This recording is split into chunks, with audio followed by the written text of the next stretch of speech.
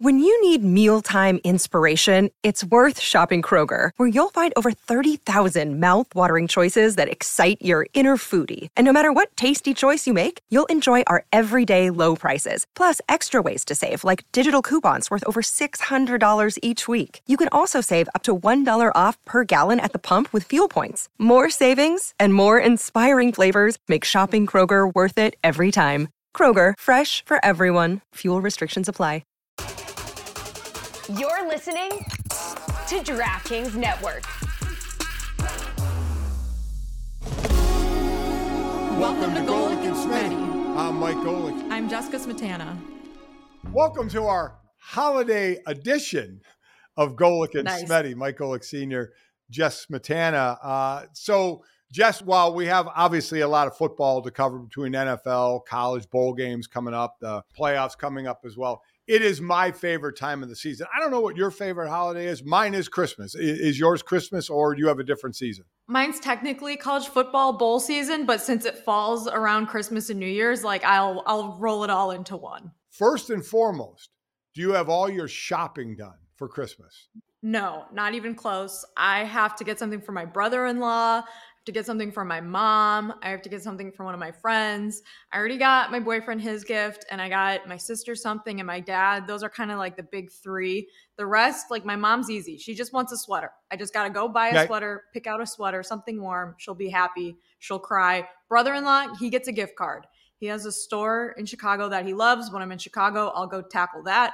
So I'm doing well, but I'm not done yet. How about you? That's a great way to do it, is get people like what they need, and not just try and think of something. We're not doing anything crazy. We're not doing like $200, $300 gifts. These are like small things that I think, like I got my sister a pair of, she's not going to listen to this because she hates sports, but I got her a pair of Wolf socks in Ireland that I've been waiting to give her. So she's going to love that. And it was small, but something, nice and thoughtful. And those are the kind of genre of gifts. I remember meeting your sister. We could talk about anything on this podcast, and she's not gonna listen. If I called her right now and I was like, hey, who's the head coach at Notre Dame? She would probably say like Brady Quinn or something. She's no just idea. Clueless. Yeah. See, like my wife, Chris, and I, we don't really get gifts for each other either. I mean, we've gotten each other gifts for so many years, and you've gotten each other everything, right? Exactly. It's like 30 years. Then I feel like, unless you really see something that they want, but if I see something that she wants in September, I'm going to get it for her then. Now, I'll say this. When we were dating and early on in our marriage, I was a stud at getting gifts.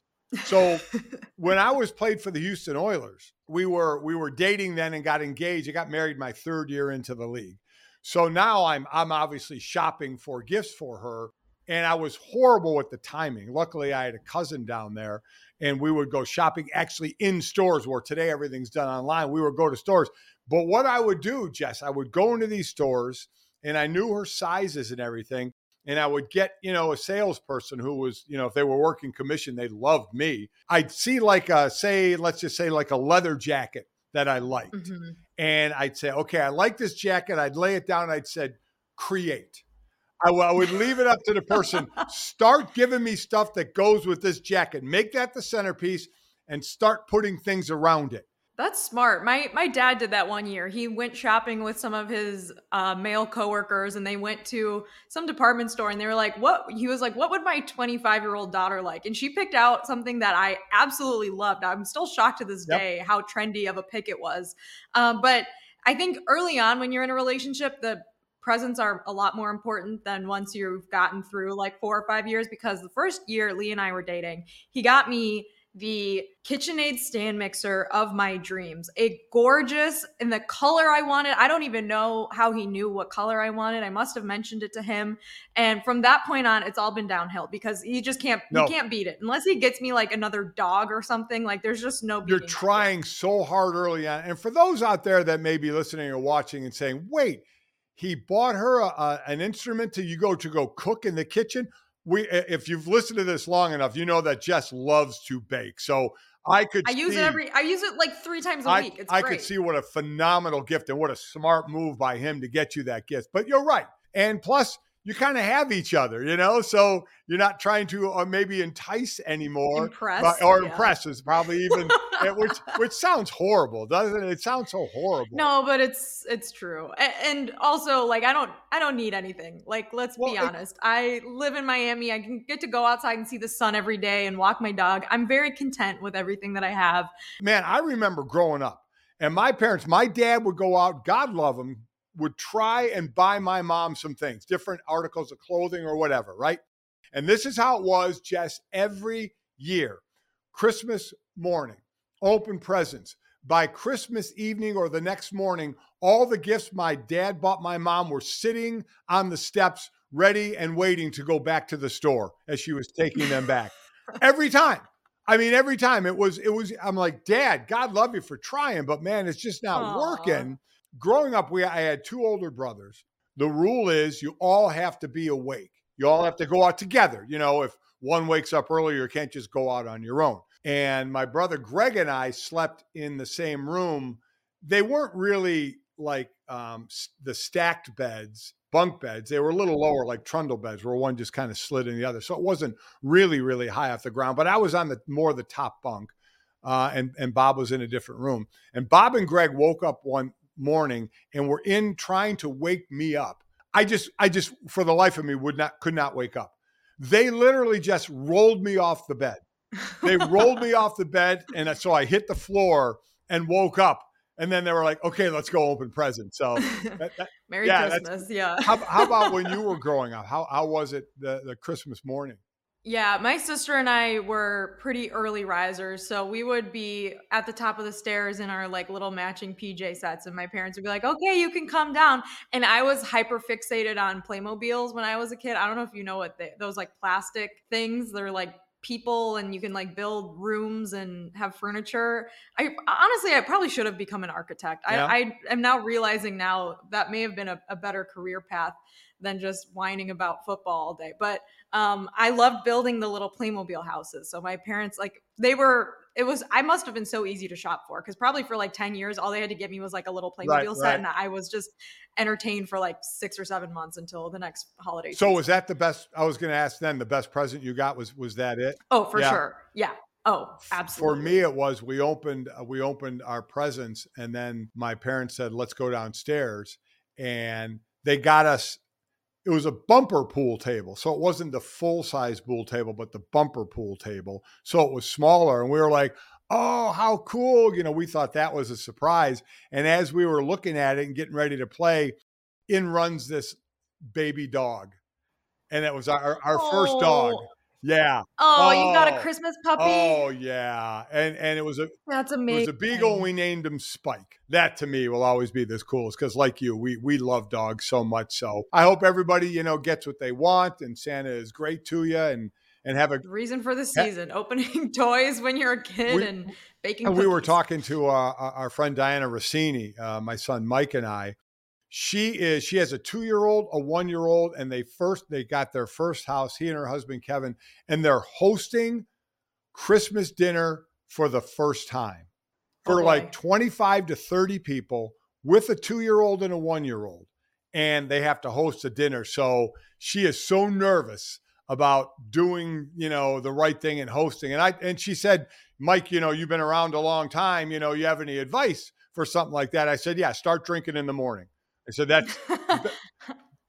I was going to say paper plates, paper utensils. Because honestly, the worst part about, trying to make sure everything is like ready at the same time is very difficult. That's a skill, but cleaning up is always just the absolute worst. So here's my thought on that. And I would always say, "Why don't we do this?" And other people are like, no, you can't do it. So you know how somebody always says, "Oh, let me help you clean up." And you say, no, I got it. Say, yeah. Say, "Okay, thanks. Appreciate that." Let somebody else bring in the dishes, and maybe help clean up a little bit. Why not? I instead of trying to be the superhero and do everything, if someone offers, take them up on it, right? Let them help. We all want to sit on the couch and watch the NFL games, or NBA games, whatever you like to watch on Christmas or Christmas Eve. Everyone chip in. Everyone contribute to the cleanup effort. There's nothing worse than being stuck in the kitchen for like 3 hours after dinner, cleaning up 50 plates and spoons and forks. Oh, and as you're cleaning up, someone yells in, "Hey, can you bring me another beer?" Someone says, "Oh yeah, I'll bring you a beer. I'm gonna crack it over your freaking head." Is what I'm going to do. Again, we hope everybody is preparing well and has a wonderful holiday season and Christmas coming up. But we're still knee deep in football, Jess. I called the Broncos at the Lions game last Saturday.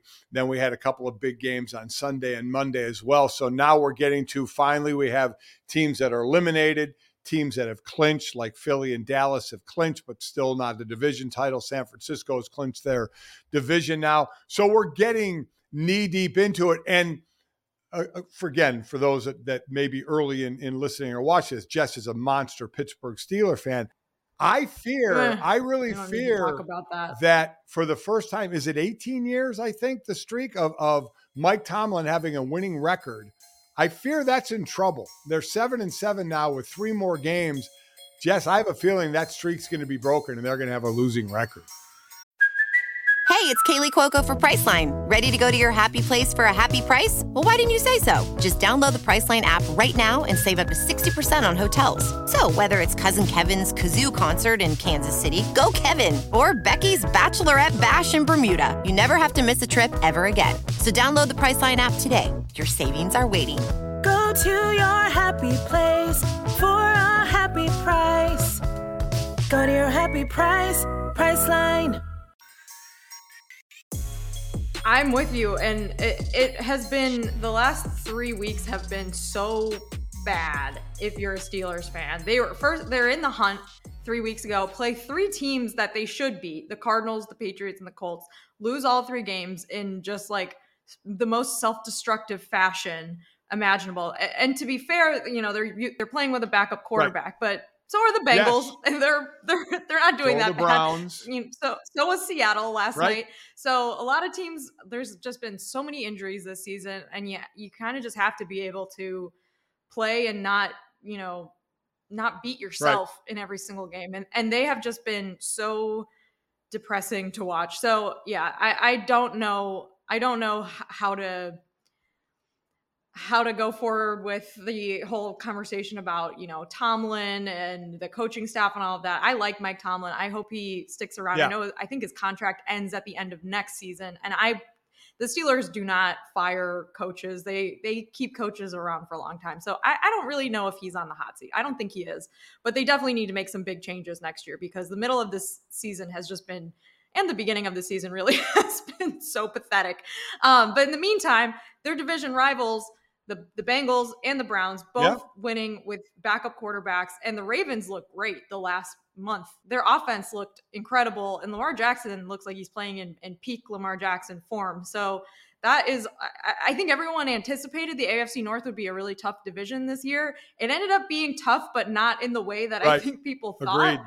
But I'm interested to see how the rest of the division kind of shakes out, because the Ravens are very much in the driver's seat. They're 11-3 right now. And then behind them, you've got the Browns and the Bengals still hanging in there.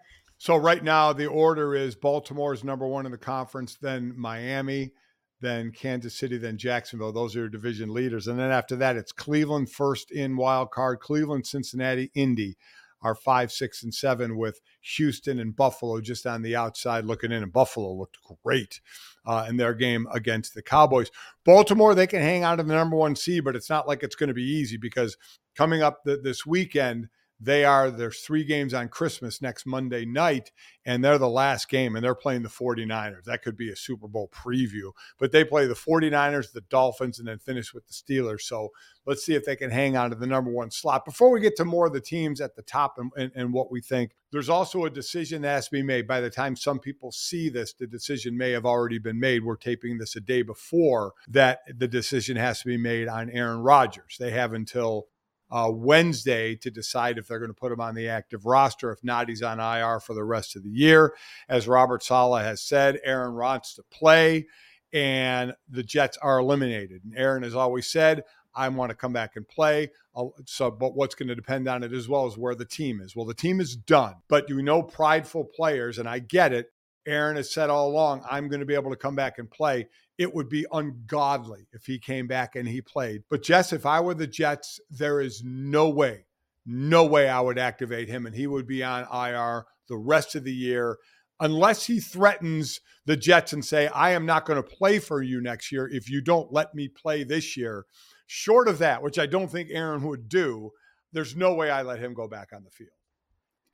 Yeah, the entire saga of will he or won't he play at the end of the season has been very interesting to me, because even if he has made this miracle recovery in 3.5 months, there's no way he's at 100% and isn't putting himself at risk of further injury, whether it's the same Achilles or something else, because, Mike, you're an athlete. When you hurt something, you tend to overcompensate in other places. And being a quarterback, especially behind a shaky O-line, you're not going to be free from taking hits. And so the whole thing has been, I honestly think he really enjoys being in the spotlight and having the attention on him of will he or won't he play, but there's zero upside of him playing. Zero. There is absolutely no reason why it would make sense for him to play. You just said it right there. Zero. I mean, that's what we do is we calculate things, right? What are the odds of this or the odds of that? There is zero upside other than for Aaron's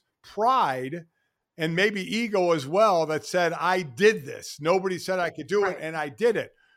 Get over that, because you play Washington this week, which he probably wouldn't play. Next week, they play Cleveland. You want to be on the field with that O-line and Myles Garrett? I mean, are you serious that that's what you would want to do? So they need to not even make it an issue, not even put him on the active roster. So, and once they don't do that, he would be on IR for the rest of the year. So that would be done. Are we also wondering, Jess, are the Eagles done Monday night? I mean, they end up losing to Seattle. Great drive by another backup in Drew Lock with under 2 minutes to go to get the win. Good for him. Yeah, 20-17. Some interesting decisions by the Eagles. I didn't understand the long pass with 13 seconds to go when you have 2 timeouts. Throw a couple balls in the middle of the field, kick a field goal, tie it, go to overtime, but they go for the deep ball, and it's the second interception for Jalen Hurts. We've said all year, even though they have a good record and the inside track to win the division because they play the Giants, the Cardinals, and the Giants, and so they control that division win. Nobody thinks that Philly looks like the team that got to the Super Bowl last year. Yeah, and it was also a weird game because Jalen Hurts was very sick from what it sounded like before the game. They said he had a flu-like illness that wasn't the flu, so maybe COVID or a cold or something, but every time the camera showed him on the bench, he looked really, really sick, Mike. So I can't really blame him too much for throwing interceptions or maybe not playing his best, because I can't imagine playing under those circumstances. But what's more concerning is that the Matt Patricia news. What do you make of that change? When you have a team that's probably going to win the division and you make a change that late in the season, for those that don't know, Sean Desai was the defensive coordinator. They put him in the booth. Matt Patricia had been a defensive analyst. They put him on the field calling defensive plays. The one upside of that, at least he's calling defensive plays like he was calling offensive plays in New England. At least he's back to calling the side of the ball he's used to. That's a red flag for sure. And as Nick Sirianni, their head coach, said, that's on me. It was my decision to do. But when a team, that's just how much pressure this team feels, that even though we're leading the division, we're not playing like we should, and they're not defensively. They've had injuries in the linebacker and secondary. They struggle there, especially in the middle of the field. The D-line this last game didn't look great either, so he felt a change was needed, and they lose. Even though if you got dropped down from the sky and just look at the stats of the game, Philly was basically ahead in all the stats of this game. Right, and they're 10-4 still. They still have one of the few double-digit winning records in the NFL right now. They do. So again, while it all looks good and so many teams would love to be in their position, obviously their goal is not just to get back to the Super Bowl, but win it when you were there last year and you lost it. And they're just not playing like that's going to happen this year, which leads to, because we've had a few different names put up there for MVP of the league, from Dak to Jalen at times to Brock Purdy, I think is one of the favorites now. Who, if you had a vote, who right now would be your MVP? I have absolutely no, it's such a hard question, because I feel like since there is not a clear front runner right now, every single week it's like, oh, maybe this week it's Jalen Hurts, maybe this week it's Dak, maybe now it's Brock Purdy, maybe Tyreek Hill. It has, like, I think my answer probably would have changed 4 times over the last 4 weeks. So I don't see how Brock Purdy's not the front runner right now, because he's the quarterback on the best team in the NFL. And that's generally how I think people calculate this award. But I have no, like, that could change. The Cowboys result on Sunday against the Bills, I thought, was probably worst case scenario if you're someone who was like, all right, like it's Dak, right? Like that makes a lot of sense. Now I guess Brock he Purdy falls is my out. answer. Lamar Jackson ran really well, but didn't pass that great. So you wonder if he falls down. I'm going Christian McCaffrey. I'm going outside the quarterback position. There were 4 running backs since 2000 to win the award. The last one was 2012 and Adrian Peterson. I asked my son Mike this question, and I'll ask you. Who do you think, if the 49ers players all were handed a ballot that said, who is the team MVP? Who do you think they would vote for? I think they would vote for Christian McCaffrey. And my thought is, if you're voting, if the team thinks Christian McCaffrey, and I think they think he would be, how could he not be, that would put him above Brock in their eyes for the league MVP? This guy is going to have the pace he's on, over 2,200 yards of total offense. He's unbelievably versatile. And while Brock Purdy is number one in a lot of the stats, right? He is number one. But it's not like one of those years where you're seeing a quarterback go 35, 40, 45 touchdowns. It's not some ungodly amount. He is statistically... There's not a front runner. Yeah. He's statistically the best quarterback on the best team. That normally gets you the award unless somebody is out of their flipping mind with stats, which there really isn't somebody like that. He is number one, but there are other guys right around there. So I think that sets up the possibility where a non-quarterback could win it, because Christian McCaffrey is having a fantastic year. He is clearly, I don't know who would argue, the best non-quarterback in the league. Some may go Tyreek Hill. I get it, who's been nicked up a little bit lately. I could see him in the conversation. But if you're asking me to point to one, it's Christian McCaffrey. And I think it might be setting up to where he could get it, because there's no quarterback, again, with ungodly statistics on a better team that would take that. And I understand, as I said, Brock Purdy is number one in a lot of things, but not way more than everybody else. Here's a question for you, because this, like, the theme of this NFL season has been that the defenses in the NFL have gotten really, really good. So if you had to pick a defensive player to win the MVP this year, and it would have been a good year for it to happen, but I think because of injuries and some individual performances, it won't. So I guess my question is, who's your defensive player of the year? Or, in a perfect world, as a former NFL defender, who would be your MVP? A lot of times it goes to the sack guys, right? Because you sit there, you think Deron Bland is going to get some votes. He leads the league with... He's had 7 pick sixes, right? He had five or six. Or five pick sixes to set a record. 8 interceptions overall, leads the league. But a lot of times it goes to that sack guy. Right now, TJ Watt leads the way, because before the season, I think the co-favorites were Micah Parsons and Myles Garrett. I think they're arguably both considered the 2 of the best defensive players in the league. So, but they're not up there in sacks this year like TJ Watt is. TJ Watt leads with 16, and you got to go down a little bit. Myles Garrett is 7th. Micah Parsons is 8th, 13 and 12 and a half. But those are the guys you kind of have in mind. But TJ Watt is as well. TJ Watt is a guy that you could always look at as one of the best defenders. And you wonder, if you pick that, does that normally go to a team that's one of the best in the NFL? Because certainly that's not Pittsburgh. At all. So we'll see. There's a couple more weeks. Remember, it's a regular season award to play out, and where that goes. I like your McCaffrey pick. I was watching the Manning cast last night, and he was on it, and he was talking about how last year in the NFC Championship game, he was the backup quarterback, and threw like one of the worst passes in NFL history. It was pretty funny. So it's a good pick by you. We'll see if it holds up though, because again, like I could see everything changing in another week. A top quarterback stepping up and going nuts in the last couple of weeks. We'll wait and see. So we'll see what more movement happens in the next couple of weeks as more teams get eliminated and more teams. It always gets interesting toward the end of the year. What team locks into place? So do they start to rest players? That's for a couple of weeks down the road. Coming up next, we are knee deep in bowl season. Some of the wildest bowl names for some of these bowls. The Toastery Bowl, I didn't even know. Famous Toastery I didn't even Bowl. know what Toastery was. I didn't know it was a restaurant. I had no idea. I thought you just toasted stuff all over the place. It's famous. It seems so. But bowl season and also the playoffs, where Jess and I will make our picks. That's coming up. All right, Jess, it is bowl season. It is college football season and college sports season as well. I guess we can double down on the Texas is back at this point, right? And not for the reason y'all might be thinking. They are back-to-back national champions in women's volleyball, Mike.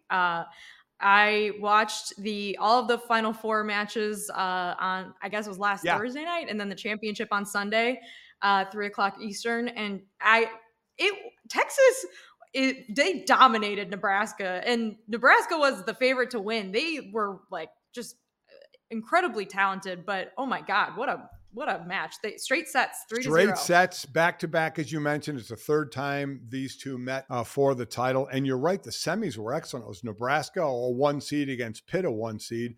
Texas was a 2 seed against Wisconsin, who was the 1 seed. Ended up Texas, Nebraska, and Jermaine O'Neal's daughter is on Texas. I think it's Asia. I think her name is O'Neal. Yes. That's kind of fun to see as well. To when pro athletes, kids start showing up, like Marcus Spears, good friend of ours from ESPN. His daughter was the #1 volleyball recruit in the country.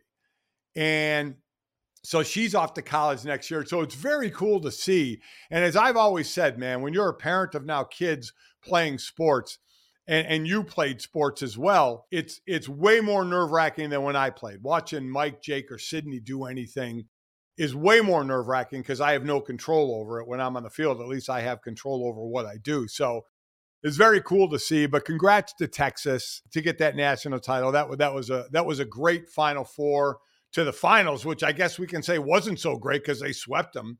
We love that. Well, they were dominating. But yeah, like you said, Asia O'Neal, she had open heart surgery and, has this incredible story of coming back from having this heart condition. And it was an awesome championship. And I loved how I'm not like a huge, I didn't grow up. I played a little bit of volleyball growing up, but I wasn't like a super competitive volleyball player. But I think volleyball is like one of the most exciting sports to watch when you're watching it at a high level. It's cool to see it grow and how, the matches were sold out. All these games have been sold out in Tampa. So it's been cool to watch and to see how fast volleyball is growing. Remember when didn't the women play the game at the football stadium? Had 92,000 people. I mean, just absolutely awesome. And I wish, my kids grew up in Connecticut because that's when I was at ESPN. I wish volleyball was bigger because I would have loved to seen Sydney play. Sydney was always tall. Turned out to be an excellent swimmer, played goalie in soccer for a bit, but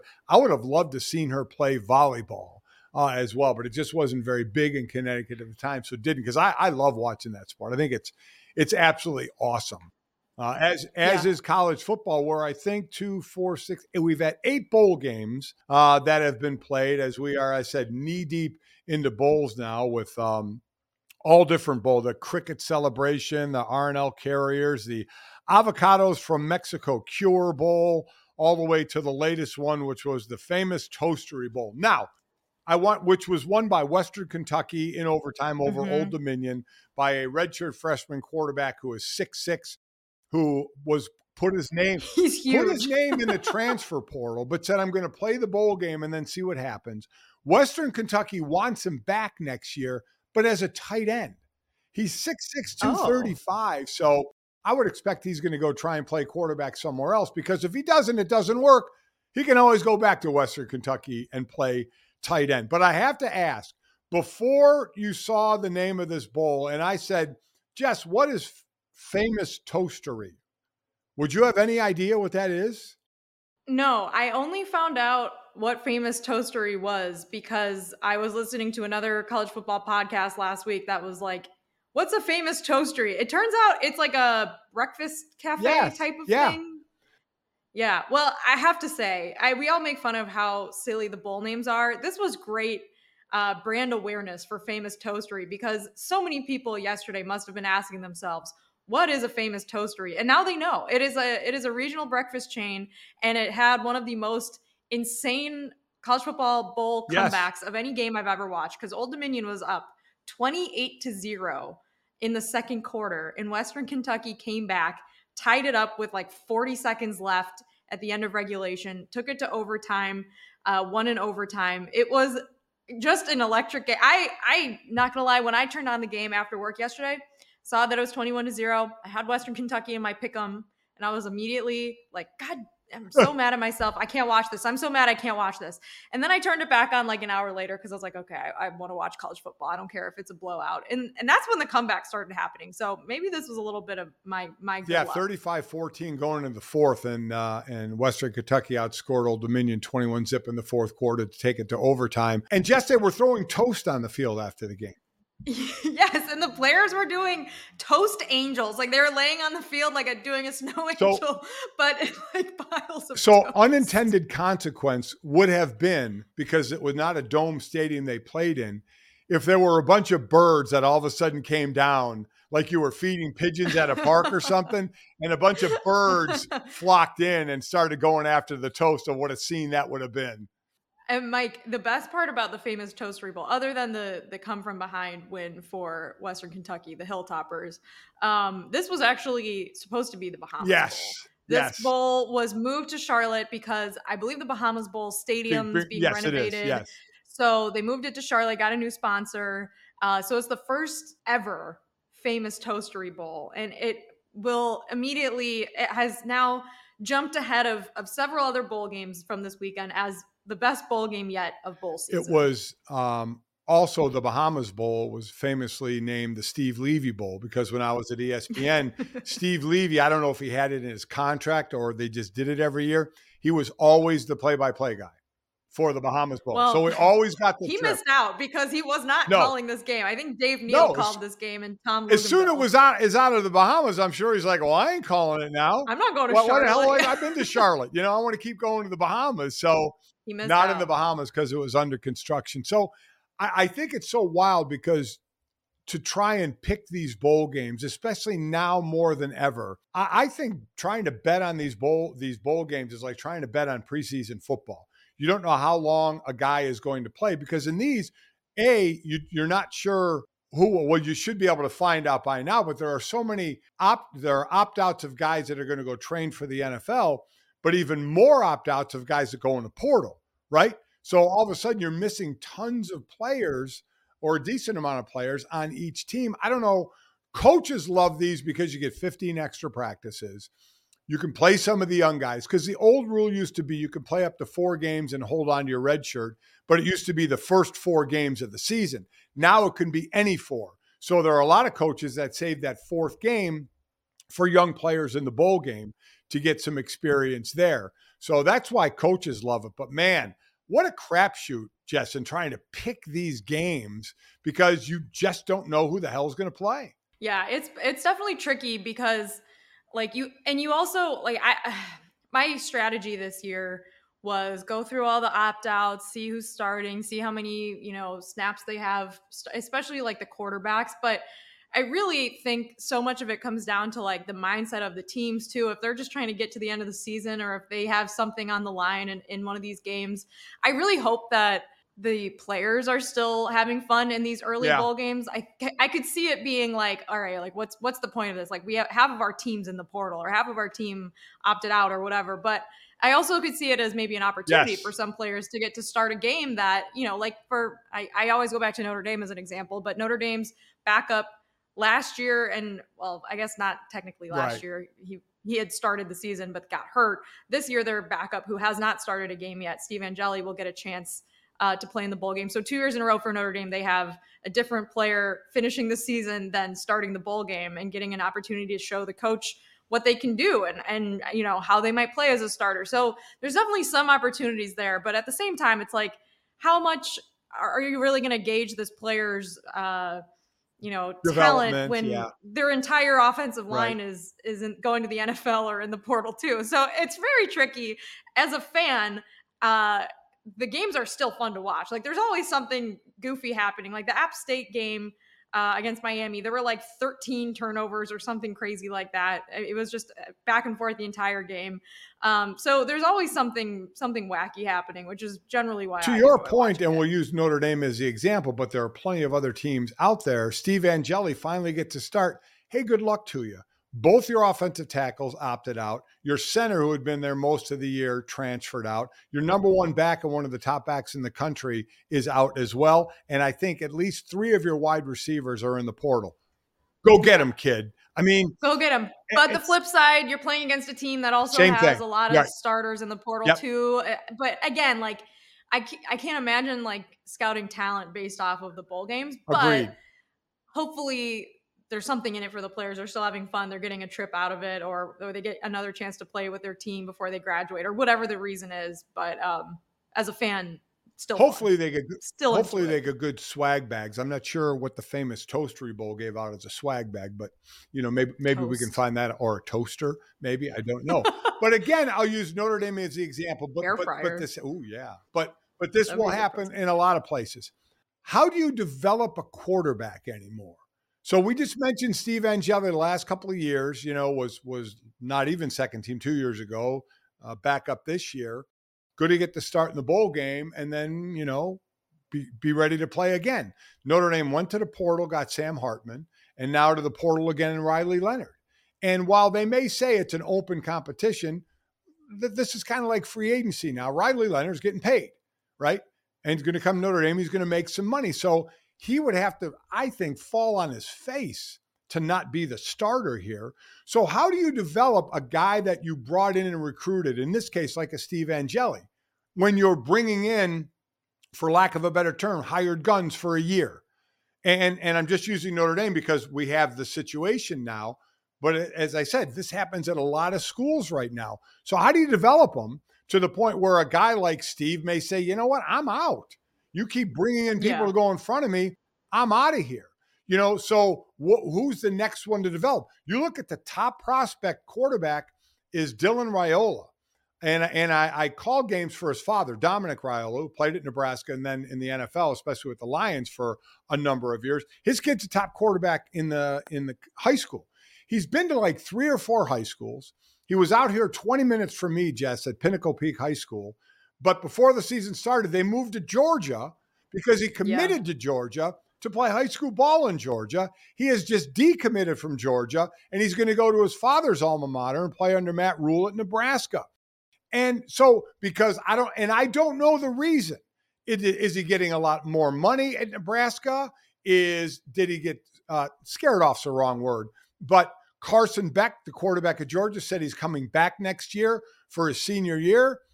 So did he want to? Is it just the simple answer of like it's a family connection? But if it was a family connection, why wouldn't he go there right away? I mean, instead, Georgia, high profile, you're going to get a lot of great players around you. You may have to sit the first year like an Arch Manning in Texas, so we may have to sit another year with Quinn Ewers coming back. So did he not want to sit that 1 year? It's such, but as my son Mike pointed out, and he's right, Dylan Raiola can go to Nebraska. If things don't work out there, he can transfer back to Georgia if Georgia wants him. I mean, you have that option now to do, but I guess it goes back to what I started with, Jess, is how do you develop quarterbacks that you have recruited? Because A, they have the option to leave when they want, and B, you as a team and a school have an option to bring in other quarterbacks as like one-hit wonders. Right. And it's a unique position because you're only going to be playing one, whereas like you could be one in a room full of another position group and still get an opportunity to play more. I think that especially because of the COVID eligibility year, this is like about as crazy of a quarterback cycles as we might get, because you have players that can take like a 5th or even a 6th year because they got that freebie year. Maybe they took a redshirt year. Maybe they were, got a medical year, whatever the reason is. So this has been a pretty crazy quarterback cycle. But like you said, I think it's a really hard balance for a program to have. You want to focus on bringing in a top recruiting class because you want to have good players and constantly have new talent coming into your program. But you also are in the mindset every single year as a head coach, we have to win now, right? Like, and not every team's going to win every single game. That's very difficult to do, but the pressure is so high on coaches to immediately deliver results. I mean, we experienced this as Notre Dame fans. The last 2 seasons, Notre Dame's lost three games this year, 4 games last year. And it's like, all right, like, let's get it together. When are we going to go undefeated? When are we going to make the playoff? When are we going to do this?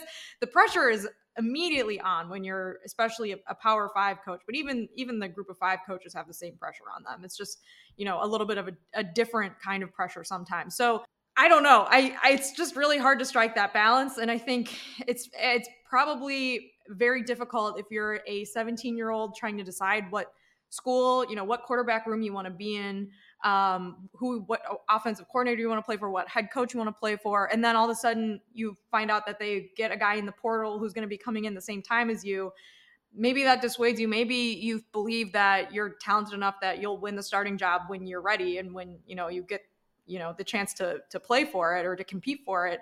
It's just tough, man. I really don't know what the answer is, but I think finding that balance, the best teams are going to be able to do it. And they're going to have an answer. And maybe the answer every year for certain teams is get a guy in the portal, cough up whatever it costs for a portal quarterback. Some years you might hit, some years you might not. Some years you might get a guy in the portal that doesn't, it's not the answer for you. It's just really a difficult rope to, a difficult tightrope to walk, I guess. Sometimes players make too quick a decisions or too many decisions and move around too much. Look at Dante Moore, the freshman quarterback at UCLA. He had originally committed to Oregon, decommits, goes to UCLA, and now goes in the portal and is going back to Oregon. So, and he's not probably going to start next year because Oregon got another quarterback, Dylan Gabriel from Oklahoma, who's probably going to start. So you wonder the decisions that are made. Are you trying to outthink yourselves? Are you making too many decisions? And then for the coaches, you're right.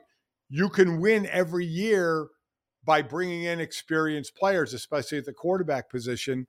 So it seems like schools, they probably already are hiring people who are like GMs, and looking at the talent in the portal to see where we're going to go. Because what used to be 25, 18-year-old recruits in your signing class is now 12 of those and 12 portal guys, to get to your 85 scholarships.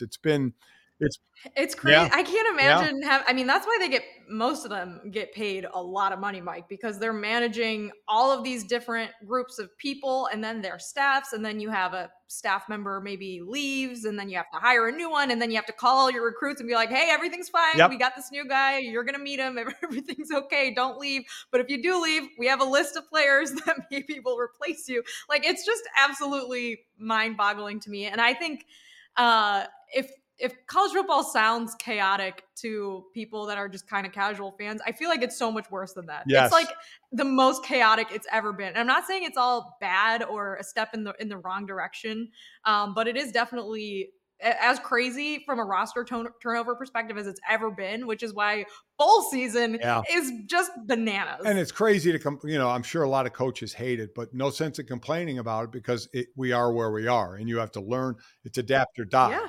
You have to deal with it.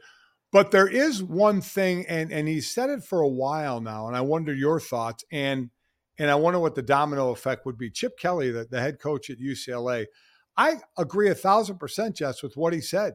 And we've been saying this for a little while now, but there's just no leadership to take charge of this.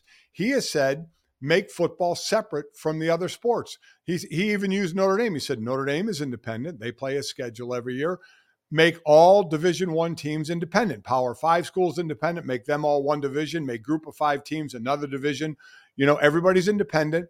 And he even talked about schedules, play 7 on the West Coast, then pick 5 on the East Coast, and the next year 5 from the South, 5 from the Midwest, whatever.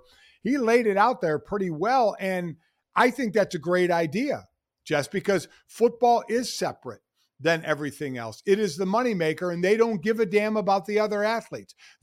All these schools have just easily made decisions that are going to make USC and UCLA baseball players and softball players fly to Rutgers, or Rutgers fly out west. I mean, that's what they're doing.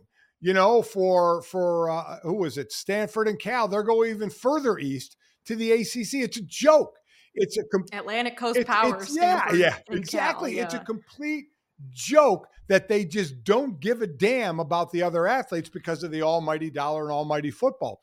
So while this can work, I look at it from those players, the non-football player side of it, and said, if we ever do get to this, football's never going to be hurt. Football's never going to lose, right? No matter what. So if we do go to the system where all the football is separate, would you bring back the conferences? So as Chip Kelly said, UCLA softball should be traveling to Arizona to play Arizona softball. I wonder if it would go back to what it was for those non-football athletes. I think if you ended up making like these big mega conferences, like he's saying, and even if you don't, it just makes sense to do regional scheduling for college sports. Like the strain that it's going to put on budgets, on players, on coaches to be traveling cross country this many times in a season. I mean, for a sport like football, sure, you have 6 away games. Maybe it's not that much. Maybe you have like 4 long trips in a season. That's not that many trips. That's more than I would want to make as a person who's not in school. But if you're playing another sport like basketball, I mean, it's crazy. I also think that there was a lawsuit in Oregon filed where 32 female athletes filed a Title IX lawsuit against Oregon saying that the male athletes at Oregon, predominantly the football team, they're getting more opportunities than the female students and the female athletes. And that is a violation of Title IX. So that I think is going to be an even bigger thing and push in the spotlight now, because it is unequal, because all of these resources go into football. Understandably, the rosters are ginormous. They make tons of money. They've got these TV rights deals worth billions of dollars. The sport is, I watched 4 quarters of the famous Toastery Bowl last night between Western Kentucky and Old Dominion because I love college football, and I think there's a lot of fans out there that do too. And so something's got to give. Chip Kelly, I thought, touched on a lot of things in his rant or I guess statement, whatever you want to call it, in the press conference after he won the Star Co-Brands LA Bowl hosted by Gronk against Boise State. And I think it's good that generally that coaches are starting to speak up about these things, because they're going to be traveling to all these places too. I don't think they want to do it either. All right, Jess. Next time we get together, it'll be after the playoffs. At least the semis have been played. So let's, in this last minute or so that we have, make our picks. In the Rose Bowl, it is going to, let's start in the sugar. Washington and Texas, what looks to be a high-scoring game with these offenses. Who you like in this one? I think I like Texas. I don't want to pick against Washington because they've been like my darling all season, but I think Steve Sarkisian's a good coach. They've got an incredibly talented roster in a lot of the position groups that I think matter, that slightly edges out Washington's. I do think it'll be close, though. I think Washington will score a lot of points. I'm going to go with Washington. I picked them in the beginning of the year to make it in. And I'm gonna keep going with them. 2,000-yard receivers again, like they had last year, led by Rome Odunze. And what Michael Penix Jr. has done, I think, has been fantastic. Their defense had been a little shaky. They really played well in the Pac-12 title game. I did not think.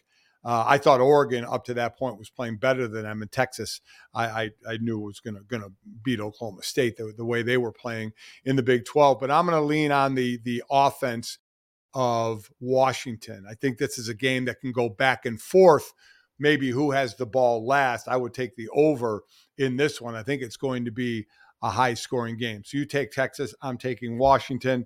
Lastly, in the Rose Bowl, you have Michigan and Alabama, and you could see Michigan's kind of collective faces when Alabama got in as the number 4, like, Damn.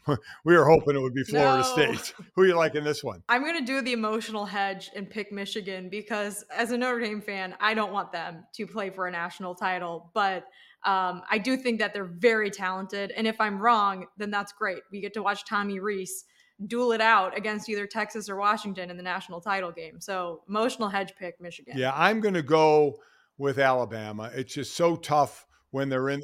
Opposites. Yeah. Okay. I mean, it's so tough to go into Nick Saban. Jalen Milroe has really come along to where Tommy Rees, their OC, it was tough to get a passing game going. And then as the season went on, that got a little better. Both these teams run the ball well. The game could be an hour and a half, where the Texas-Washington could be 4-hour game. This one could be an hour and a half with the running that goes on and the clock going to keep going. So I'm going to pick Alabama. So I have Alabama, Washington in the title game. You have Texas, Michigan. I love it that we've gone oppo on this. That's very, very cool. Ooh, me too. Maybe we'll split it and we'll both be right and both be wrong. There you go. All right. Well, I hope everybody has a wonderful holiday. Jess, I'll be sending the present I bought you. I know the $1,000 limit we had, I stayed right at that. So I'll be sending mine out to you. So I look forward to getting a bag of cookies from you.